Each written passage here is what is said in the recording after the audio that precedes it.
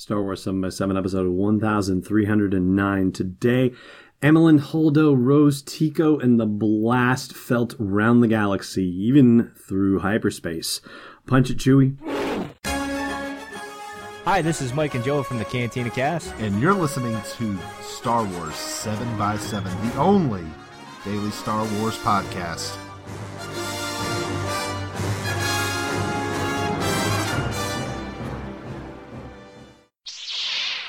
Hey, Rebel Rouser. Welcome to Star Wars 7 by 7. I'm your host, Alan Voivod, and this is the last day that we're going to be talking about Cobalt Squadron, the novel by Elizabeth Wein, and the events that we're going to talk about today are ones that set up the presence of Amilyn Holdo and Rose Tico in The Last Jedi, as well as some of the plot elements that are used in The Last Jedi, and it even touches on the connection to The Force Awakens that Cobalt Squadron has. So let's dig into it. This is a spoiler-filled podcast, by the way, so if you haven't read the book and you don't want it spoiled for you, save this podcast for a later date. Otherwise, let's just dive right in, shall we? So just the quick refresher, the Resistance is doing a series of airlift drops of supplies to the Bravo Rising group on Terra Bravo, a planet that is being plagued by the First Order, and they want to fight back. They just need some supplies so that way they can take care of it themselves. And Amilyn Holdo, that would be Laura Dern's character in The Last Jedi, she actually helps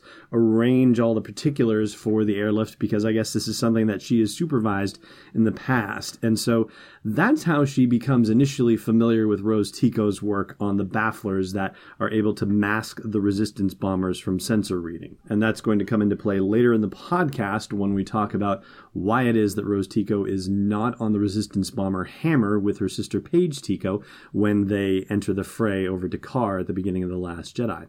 So the thing I have to go back to in Cobalt Squadron is the fact that when they try to do their second airlift drop for the second time, they devise a strategy that allows them to get the airlift done without getting hammered by the TIE fighters so badly. But as they are flying back through hyperspace from that mission, they feel a blast. It says they felt the blast in hyperspace. There was a cataclysmic jolt as if the ship had hit a wall, and a shock of blinding white light blazed all around the heavy bomber as if it were flying through a planetary lightning storm. But then the mottled peaceful blue resealed itself around them, and Rose could find nothing wrong with the ship apart from two cracked blast shields which might have happened in the battle earlier. And they still seem to be on course for Refnu. That's the place where they are pretending to be ice bombers and getting cover for their secret mission. And as you might imagine, that was the blast from Starkiller Base that destroyed the Hosnian system. So I thought that was rather interesting to hear what the effects of that would be felt like while in hyperspace, especially since the weapon is supposed to have created a big rip in hyperspace and be able to travel faster than light, faster than hyperspace travel. So yeah, it actually did damage practically to the fabric of the galaxy. And it also talks about the effects of being in space while it happened, which, you know, nobody was in space while it happened that we saw in The Force Awakens. Although, if you think about it, the Resistance transport that was heading to Takodana must have had the same experience because GA-97, that robot spy in the castle in Maz Kanata's castle, reported to the Resistance that BB-8 had been found, and so a Resistance transport with troops was already on the way to try to pick him up. And so they would have had to have felt the blast in hyperspace too. And then here's the real space part. It says, when they came back into real space around Refnu, they found themselves surrounded by light. It flickered around the ship like a titanic electrical fault. But the light wasn't coming from Refnu's distant sun. There were strange cosmic shock waves reverberating across the distant reaches of the star system. And they don't learn what's happened right away. In fact, the mystery deepens for them because they go on their third airlift run, and there are no TIE fighters waiting for them. The First Order appears to have utterly disappeared from the Atera system. And their bombardier, Nix, says, after all that fighting to keep us out, why would they suddenly stop caring? Spenny, who's the other gunner on the Hammer, says maybe they've got a bigger fight on their hands somewhere else. And it's Paige Tico who says, maybe the rumors about the weapon aren't just rumors. Maybe the First Order thinks they've got a weapon that's so big they don't need to worry about a few heavy bombers. And the word weapon is in italics there, the rumors about the weapon, right? So apparently rumors of the First Order building a giant weapon in Starkiller Base have made it all the way down to Resistance bomber crews. And on their fourth and final airlift drop, one of the bombers says that they did see a patrol of TIEs, but they didn't stick around, and the pilot's saying, I don't know what's going on and I don't like it, but this is our last hop, so I'm not going to worry about it.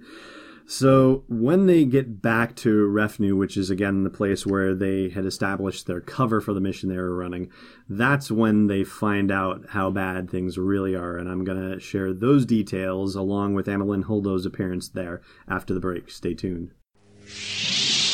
Hey Rebel Rouser. If you haven't done so already, please consider leaving a review for Star Wars 7x7 on your favorite podcast app. Not just a star rating, although I will say we are personally very proud of our near unanimous 5-star rating on iTunes. No, I just mean a thoughtful sentence or two about what you like about the podcast, or how happy you are that it's part of your daily routine. And more reviews means better visibility, which means more people get to share in a daily dose of Star Wars joy, and you want that, don't you?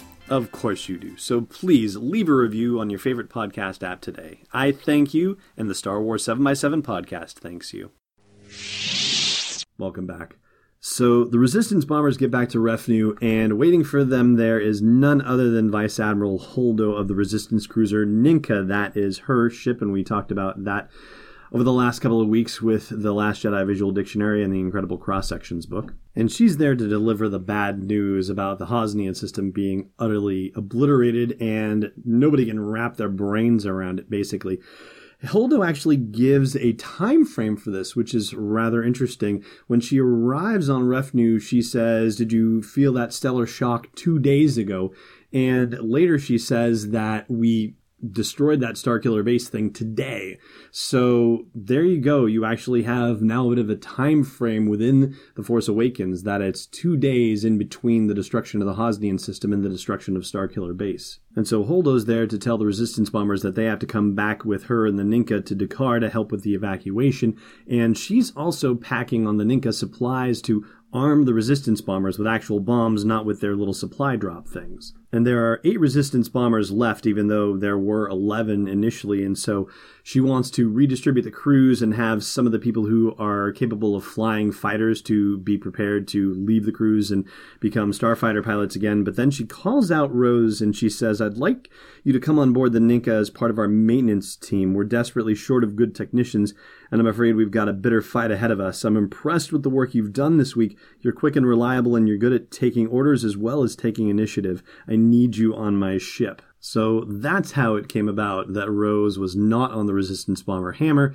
when the First Order showed up at Dakar. And there's a beautifully touching scene with the sisters saying goodbye to each other one last time before they leave Refnu. And, there is an irony to it, of course, and you'll have to check out the book for that. But I will say that Elizabeth Wine did a lovely job tying all the loose ends together and giving the two of them a beautiful send-off. So congratulations. And again, Cobalt Squadron, it is written for 8 to 12-year-olds, but it's an entertaining read regardless. And again, I will also say, like I said on Tuesday, Scorekeeper Declan was very interested in me keeping going every single night when I wanted to end, because we'd hit the end of a chapter and he wanted it to continue. So, if you need an excuse for yourself, if that's what's holding you back, then consider that as well. All right, that's going to do it for today's podcast. Thank you so much for listening, as always, and may the Force be with you wherever in the world you may be.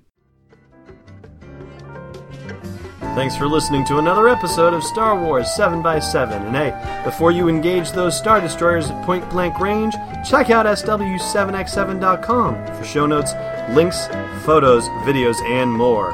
And we'll be able to do even more with the show for you with your support at patreon.com/SW7x7. It's not the shortest offensive of all time, it's Destiny Unleashed. This podcast is not endorsed or sponsored yet by Lucasfilm Limited, Disney, or 20th Century Fox, and is intended for entertainment and information purposes only. Star Wars, the Star Wars logo, all names and pictures of Star Wars characters, vehicles, and any other Star Wars-related items are registered trademarks and/or copyrights of Lucasfilm Limited or their respective trademark and copyright holders. May the Force be with them. All original content is copyright 2018 Star Wars 7x7. We hope you love it!